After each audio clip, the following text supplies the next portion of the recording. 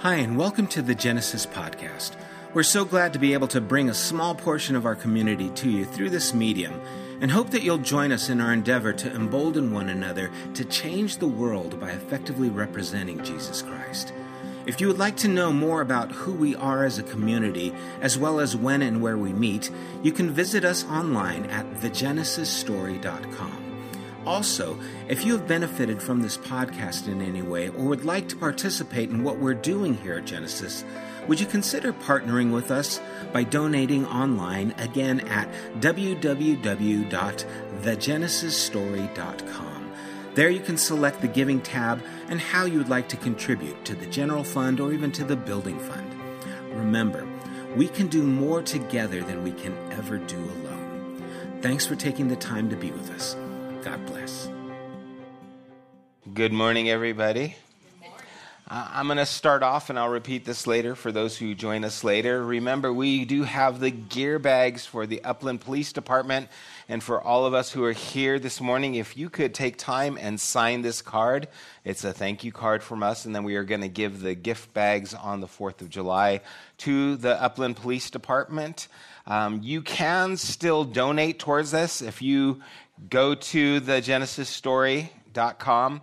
There is a tab up on the top that says Gear Bags. If you click on that, you can give towards that because we could still use some money towards these things. We've already purchased everything, and Genesis has stepped in to cover a lot of that. But if you would like to contribute towards that, please go to thegenesisstory.com and contribute. And for those of you who are here, please sign this card, and I'll share this again a little bit later. Anyway, it's good to be back with you guys. As some of you know, I did have COVID. I am negative in my testing. I still have a little scratchy throat, but I shouldn't be able to give it to any of you here. Thought I was going to get by this without it, but nope, it got us, and I think it's getting everyone right about now. So stay safe out there. But let's pray, and let's get started this morning. Father, we thank you for an opportunity to gather together. Lord, I do thank you for my health. I thank you for Corrine and her health, and that we were able to get through this without too much difficulty. And our hearts go out to those who have suffered from COVID in just very horrific ways, Lord. May we continue to do what we can to stay safe and concerned with one another, reaching out to those who maybe are still living fearfully, those who are still living in times where they are unable because of their immune systems to get out. May we extend ourselves to those around us where we can, how we can, Lord. May we be your church, your people, your body. And bless our time together here, Father. May it be helpful in our relationship with you and with one another. Grow us, Lord, we ask in Jesus' name. Amen. Again, thank you, Randy and Brian and everyone who covered last week for me while I was out. Didn't give you much notice, but great job. If you haven't listened, go back and listen to it. It was a great talk on love. Remember, again, the gear bags for the Upland Police Department. Sign the card if you're here, just saying thank you to the police officers. We are going to give the bags on Monday, the 4th of July. We're going to take them there and give them to the police officers. The bags include things like chapstick, sunscreen, some granola bars, and some gift cards to local businesses, again, trying to build community between the police officers and our community.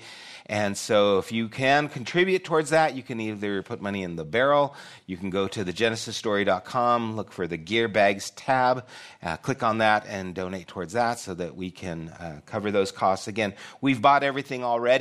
The bags are being put together. I think you guys are going to put them together today or tomorrow. And so they will be handed out on Monday. So that's that. I don't know about any other announcements. Of course, continue to support us online. If you're not able to join us here, we appreciate it. And we do want to have a get-together, like a potluck. We've been talking about that. I know Beth has offered to help with that. We'll talk to you about a time. We've been planning to do this, but something keeps coming up, like COVID and, I went to Ireland, and who knows what else will happen.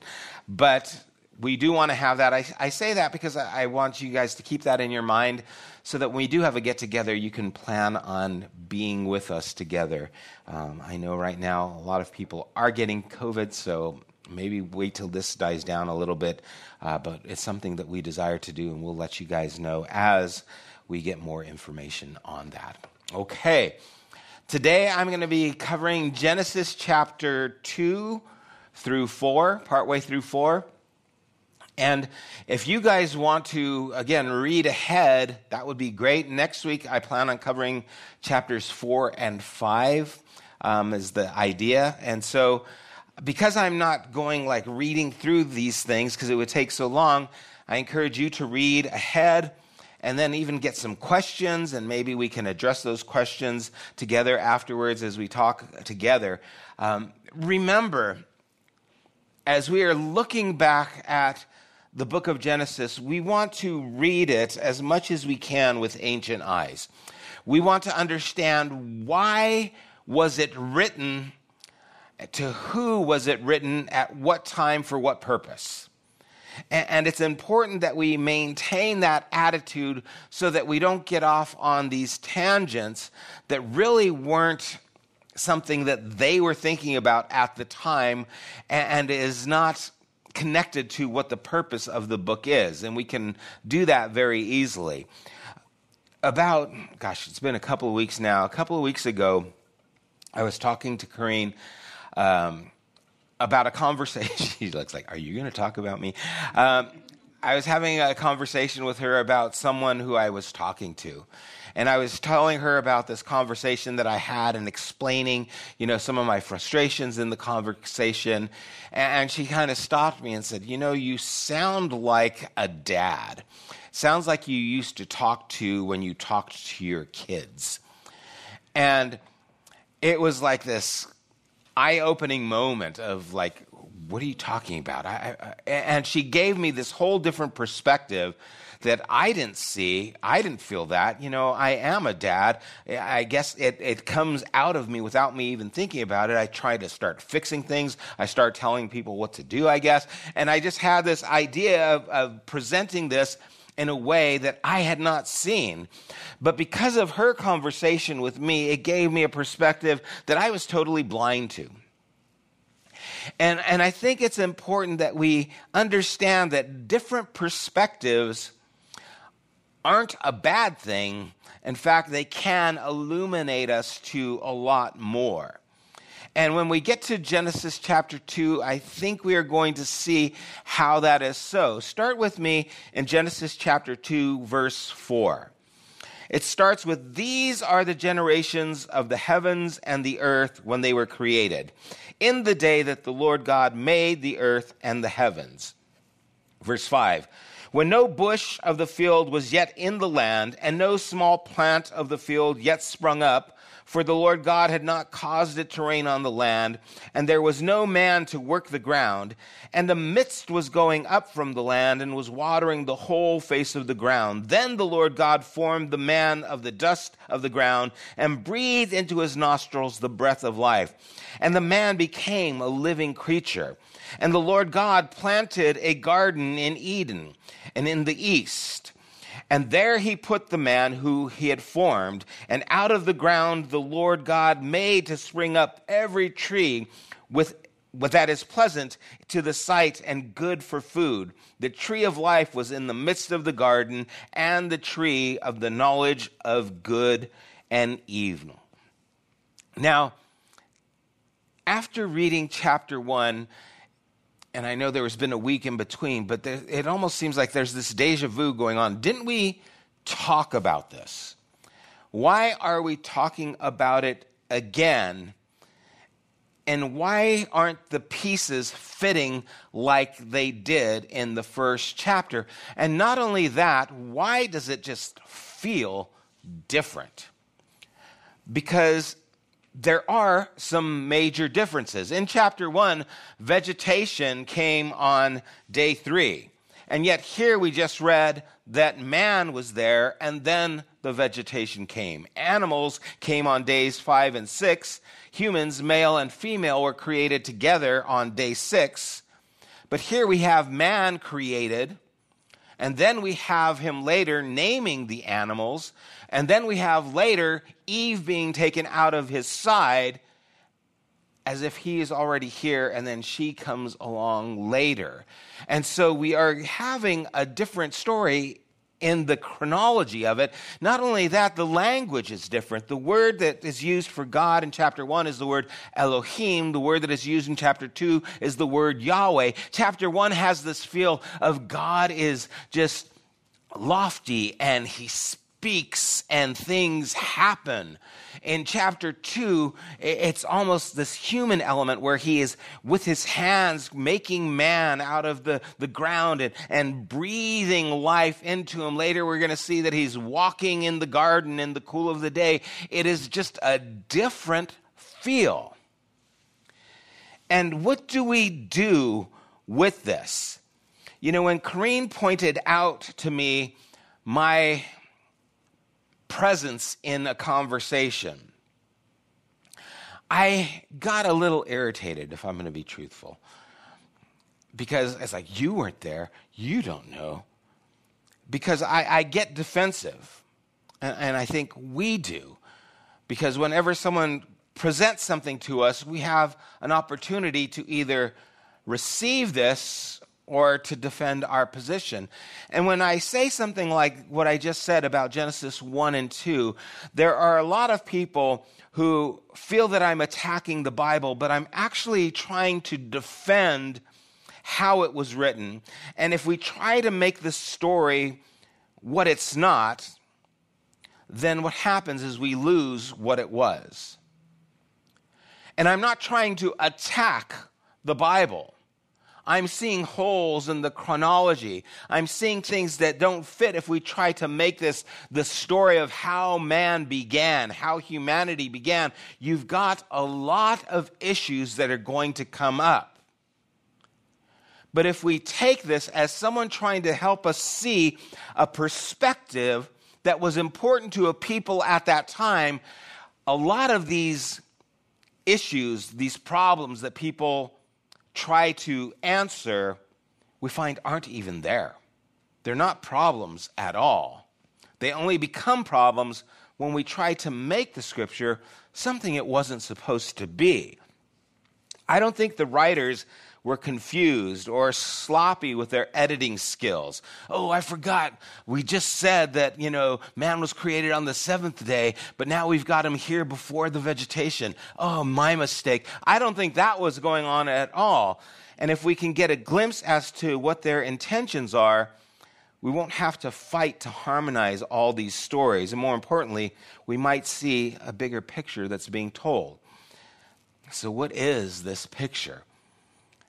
Before we talk about what happens in chapter 3 with the serpent and Adam and Eve, I want to jump ahead to get an idea of maybe the intention of the writers. And in chapter 4, starting at verse 2, we see, now Abel was a keeper of sheep, and Cain a worker of the ground. In the course of time, Cain brought to the Lord an offering of the fruit of the ground. And Abel also brought of the firstborn of his flock and of their fat portions. And the Lord had regard for Abel and his offering, but for Cain and his offering he had no regard. So Cain was angry, and his face fell. Now we know where this story goes. We know that Cain gets upset. The Lord says, hey, if you do what's right, won't you be accepted? Cain doesn't do what's right. He kills his brother. And we'll get into that a little bit more. A couple of things are happening here. How did Cain and Abel know what to bring to the Lord? They brought to him sacrifices that are found in the Levitical law, that of animals and that of a grain offering. And what we see as the difference, so it's not that, Cain just brought fruit and Abel brought animals. Abel brought the first fruits of his flock. Cain just brought an offering. In Leviticus, it's very distinct. It's supposed to be the first fruits of these things. How would they know that? Why would they know that? Remember, we are writing at a time after the law was written, after Israel had become a nation, after they had been taken into exile, after they had been brought back into the land, and they are retelling this story so they could keep it for posterity's sake, remembering where we came from. And so we're going to see these kinds of things show up, like the clean and unclean animals going into the ark. How would they know? There was no Levitical law then because of when it was written. And it wasn't like, oh, we weren't supposed to say that because they're not supposed to know it was written. They knew that's what was being done. They knew a story is being told reflecting where they are now. They aren't trying to pull the wool over our eyes. They're not trying to cover something up, and they're not trying to make something up, except for they're telling a story of who they are. And in this story, Cain doesn't bring the first fruits. We know from the story, after he kills his brother, that he flees. He's a fugitive and a wanderer on the earth.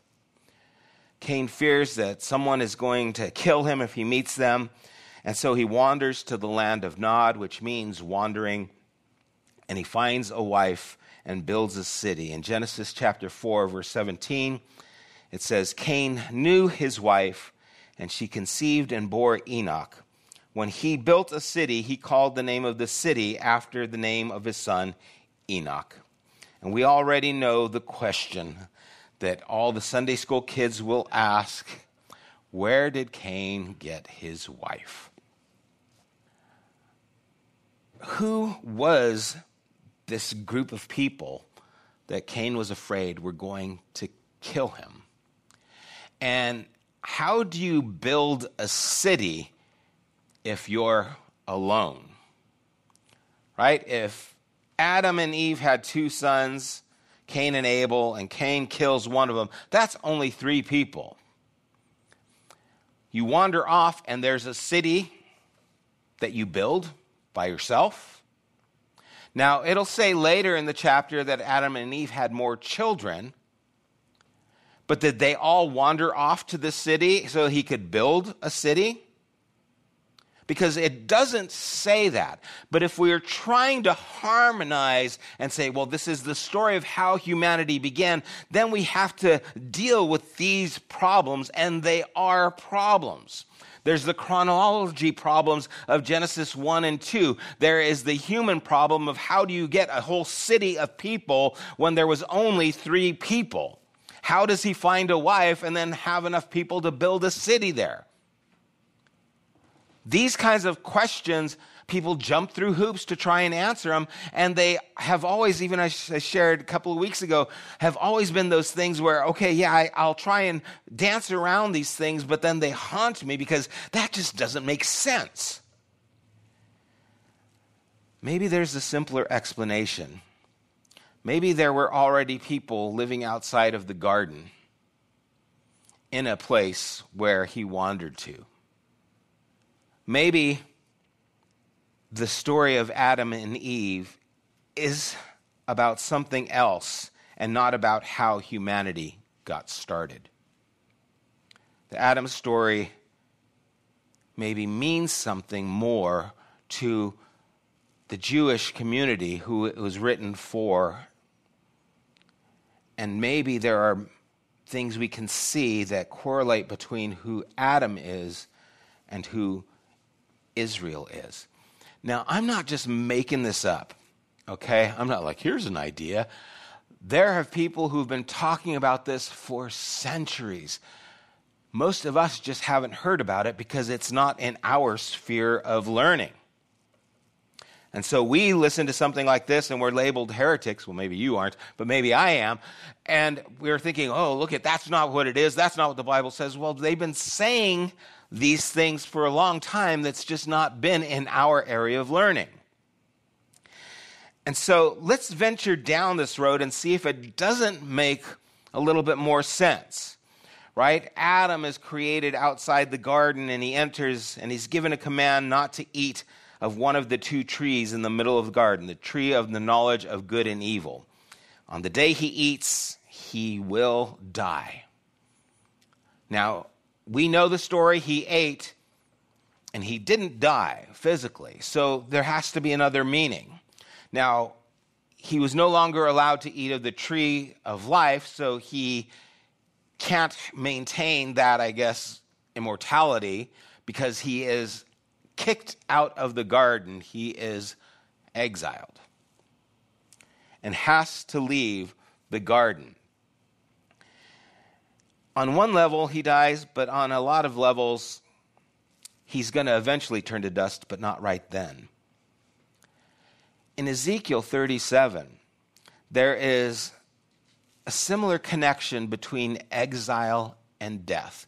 The story of the bones that are laid waste, and it is because Israel has been exiled. And the picture is that of a nation that is dead because of exile. And God asks, can these bones be made alive again? And he says, you know, Lord. And there's a similar picture. In exile, they have lost everything. Exile is more than just relocating, right? It's not just moving to Arizona, right? Which kind of is death, I think, in some ways, right? It's not just going somewhere else.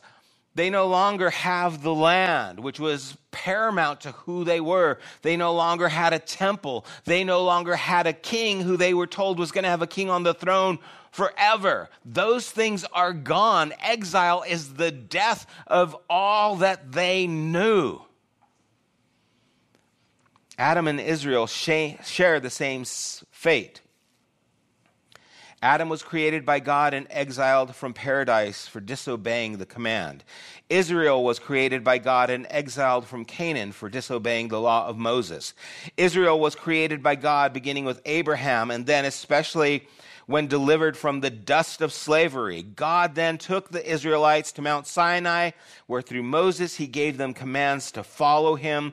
He placed them in the land of Canaan, flowing with milk and honey, which meant it had the animals, the cows, and it had the agriculture. Honey is the nectar from fruit. It was their garden. It was their paradise. They lived in that abundance. In the ancient world, these things represented very similar to what the garden represents. Adam was created of the dust, Israel created out of slavery. Adam was placed in the garden of paradise, Israel placed in the paradise-like land. Adam was given a command to follow, Israel was given commands to follow of Moses. Adam, obedience, he would get life and live in the garden. Israel, if they were obedient, they would possess the land. If Adam was disobedient, he would be exiled and die. Israel, if they were disobedient, they would be exiled, which we see in Ezekiel is like death. There are these correlations that are very, very similar. You obey God, you live. You disobey God, you die. See what happened to us? Here's a story of how it began. And it's the same story. And so instead of the story of Adam being how humanity began, it's really about how Israel began. Adam and Israel mirror each other, both created by God and given a plot of land to live in as long as they obeyed. So maybe the Adam story is not about humanity as much as it's about Israel's identity as a people created by God who now found themselves in exile trying to understand their story as the exile is over. If we have this understanding, we don't have the problem of where did Cain get his wife? Where did all these other people come? Why is there a difference between this story and that story? They are giving perspectives, trying to help us see a bigger picture. And we're making the picture smaller when we try to put it in our modernistic understanding of chronology, because that's not how they told stories. And just like last week, we saw that there were a lot of similarities or jabs at the Babylonians in their story. The Babylonian had a creation story where the gods were fighting and they killed each other. In their story, man is made into the image of God. There is no fighting. It's almost like, you Babylonians, you got it all wrong. This is how we see it. And they're presenting this story And it's a story that takes root in humanity and grows. So then let's back up and let's get to this tree. What about this tree here? Most of us have learned the story in this way, that Adam and Eve ate of the tree of the knowledge of good and evil, and because of that were cursed by God, and not only them, but all humanity because of them. And so we inherited through our blood somehow the curse of Adam and have an Adamic nature that we all deal with today. And if you're like my kids, at some point you will hear the words, "That's not fair. Why do we have to suffer for what they did all that time ago?" And it might interest us to know that there have been and there is another story that has been told, again, centuries ago. But if we are not in that region and if we are not in that culture, we don't hear that. And that's of the Eastern Orthodox Church, where it's not so much of eating this and now you are sentenced to the death penalty because you ate of this fruit. It's more about you have not fallen from perfection, but failed to grow up in wisdom and maturity. Think of this. Knowledge of good and evil. Isn't that a good thing? Why couldn't it have been the tree of war and killing, right? Or the tree of lust and greed? Why the tree of knowledge of good and evil? Aren't these things that Israel was supposed to learn? Aren't these things we want our kids to learn? To know the difference between good and evil? Knowing the difference between good and evil is probably the main point of the law in the Old Testament. Choose life so you might live.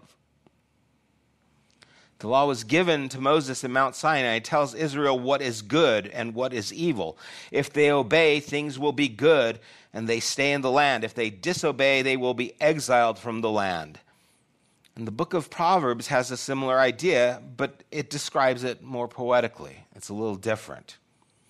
To follow wisdom and flee from foolishness is to obey God's instruction, and it will lead to life. To follow foolishness leads to death. Right, so in Proverbs 8, verses 35 and 36, "For whoever finds me," this is wisdom, "finds life and obtains favor from the Lord. But he who fails to find me injures himself. All who hate me love death." Very similar. The thought is this. It's not that God didn't want Adam and Eve to know the difference between good and evil. It's that God wanted them to gain the knowledge God's way. So what's God's way? Proverbs 1:7. "The fear of the Lord is the beginning of knowledge. Fools despise wisdom and instruction." See in Proverbs 3:18, "She, wisdom, is a tree of life. To those who lay hold of her, those who hold her fast are called blessed." It seems that wisdom and the tree of life are connected somehow. It's interesting. The word that's used to describe the serpent is crafty. The word that's used to describe a person with wisdom in Proverbs is shrewdness. It's the same word. One is crafty, like a used car salesman. You need that extended warranty and that undercarriage, whatever it does. And they know how to sell it. Shrewdness is different. It's not trying to sell you something. It's trying to navigate through something. The difference is how they are used and for what purpose. To understand good and evil, there is a process that begins with instruction, which is the fear of the Lord, is the beginning of wisdom. The fear of the Lord is God's way. Without that, we are like the used car salesman trying to make the sale, trying to get the information. something about doing things the wrong way can lead to problems. You know, my grandson, when he's at our house, we have a blow-up pool. And we blow up the pool and we fill it with water. And when he sees the pool and he sees the water, it's like, I'm going swimming. Off go the clothes, in goes the kid. He's like, I'm swimming, right? I don't have time to go get trunks. There's a pool, there's water, I'm going for it, right? And he just goes into that. As the years are going to progress, he's going to grow up and he's going to develop modesty and he's going to wear trunks. What would happen if he just all of a sudden went from a mentality of a 4-year-old to a 14-year-old like that? Found himself in the pool and all of a sudden he's thinking like a 14-year-old. He'd be trying to find a fig leaf to hide, right? He'd be trying to cover himself. He'd probably scream, run of embarrassment, and go hide. Why? Because he became aware, but it didn't happen through the process of awareness. Without the fear of the Lord, there is an absence of an awareness that is necessary. So it wasn't just about knowledge of good and evil. It was about understanding that God has a way that transcends just the information. That we are to step into an understanding.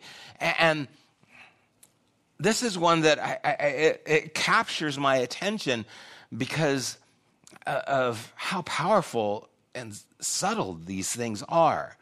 When I was in Ireland, I had some new friends that I met. One guy I met, he has a podcast. He's from Australia, just a brilliant guy. He's like in Switzerland right now, climbing Alps or whatever they are in Switzerland. I mean, just doing all these amazing things.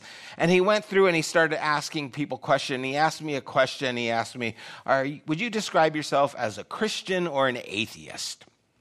Now, you guys know me, and I have been very open that I have a problem with the terminology Christian because of how it's used. And I've also shared here that I find myself in line with the idea of how atheists think a lot more than how Christians think, in that they have this humility of understanding that I find lacking in a lot of Christendom.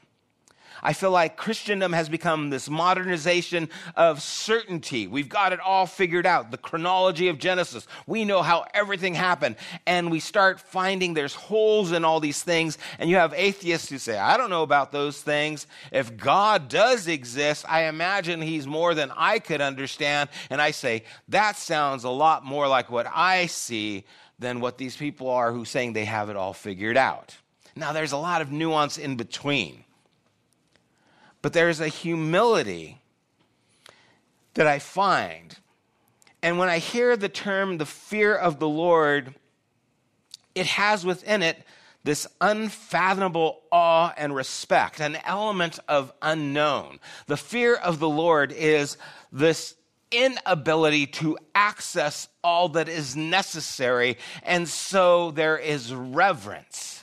And what's interesting to me is to think about a people who lived and knew less than we know. They didn't have telescopes. Most of them thought the world was flat. What they could see is what they understood. They had no way of going into the depths of the ocean and understanding how vast the universe and all creation is. Now we have telescopes. We have sent, rovers to Mars that have sent back information, and we have an understanding of how vast the universe is and how deep and expansive the ocean is. Yet they had more awe with less information than we do with all our information. And I think that's telling. And I think it comes back to this idea. The fear of the Lord is the beginning of wisdom. It's the beginning of understanding. They were so connected to creation. I go to the store or I go to Jim's or Taco Bell and I buy my food and I go home and I eat it. They waited for the rain to bring the moisture to the ground, to work the ground so that it could grow the grass to feed the cow, to plant the tree, to get the fruit, to eat the animal. There was a connection to all of it that they recognized was a dependency on. Information without the experience doesn't produce wisdom. Knowledge of good and evil without the fear of the Lord, which is, you will not eat of this, in this story, creates a dynamic that I find profound, that I think we've lost, at least I've lost, in so many ways. And so looking at this story of Adam and Eve and the tree of knowledge and good and evil, it's not that, oh man, you made a mistake, you chose this, and so now you're cursed and everyone's cursed and all humanity is cursed. I don't think it's talking about that. I think it's talking about how the nation of Israel found themselves exiled, wondering, what is going on? This is not how we saw this playing out. Maybe there is something we're missing. Maybe that obedience to God is more important than just having the kings, having the temple, having all these things that we had. Maybe we missed something. And telling it from this perspective allows us to see a whole lot more than just telling it like this. And I think this is a key for me in my life. Just like I had to listen to my wife, like that. Just because I chose to listen to my wife, I gained perspective. Because I saw something from a different way. I think Genesis 2 is telling us something from a different perspective so that we can understand more. Let's pray. Father, people have been reading and studying and meditating over these scriptures for thousands and thousands of years. And it has the ability to draw us in and to incite imagination and to provoke thinking. And Lord, I don't know what is the exact right interpretation. I don't know that there is one right interpretation. I think there is a story that you're telling that captures each of our attention. And I pray we would allow it to do so and not restrict these stories in a way that restricts what is being told. And I pray that we would find inspiration, we would find motivation, and they would help us to be wise. And I do ask these things in Jesus' name. Amen. May we be willing to see God from a perspective beyond our own. May it lead us to wisdom and understanding. God bless you guys. I'm going to stick around and answer any questions you might have. I want to remind you guys, we're going to have this here at this table with some markers to sign and tell the police officers thank you. God bless you guys. We will be back next week. You have been listening to the Genesis podcast. We invite you to join us at one of our weekly gatherings. You can find more information at www.thegenesisstory.com, as well as opportunities to help financially support this podcast. Thank you for listening.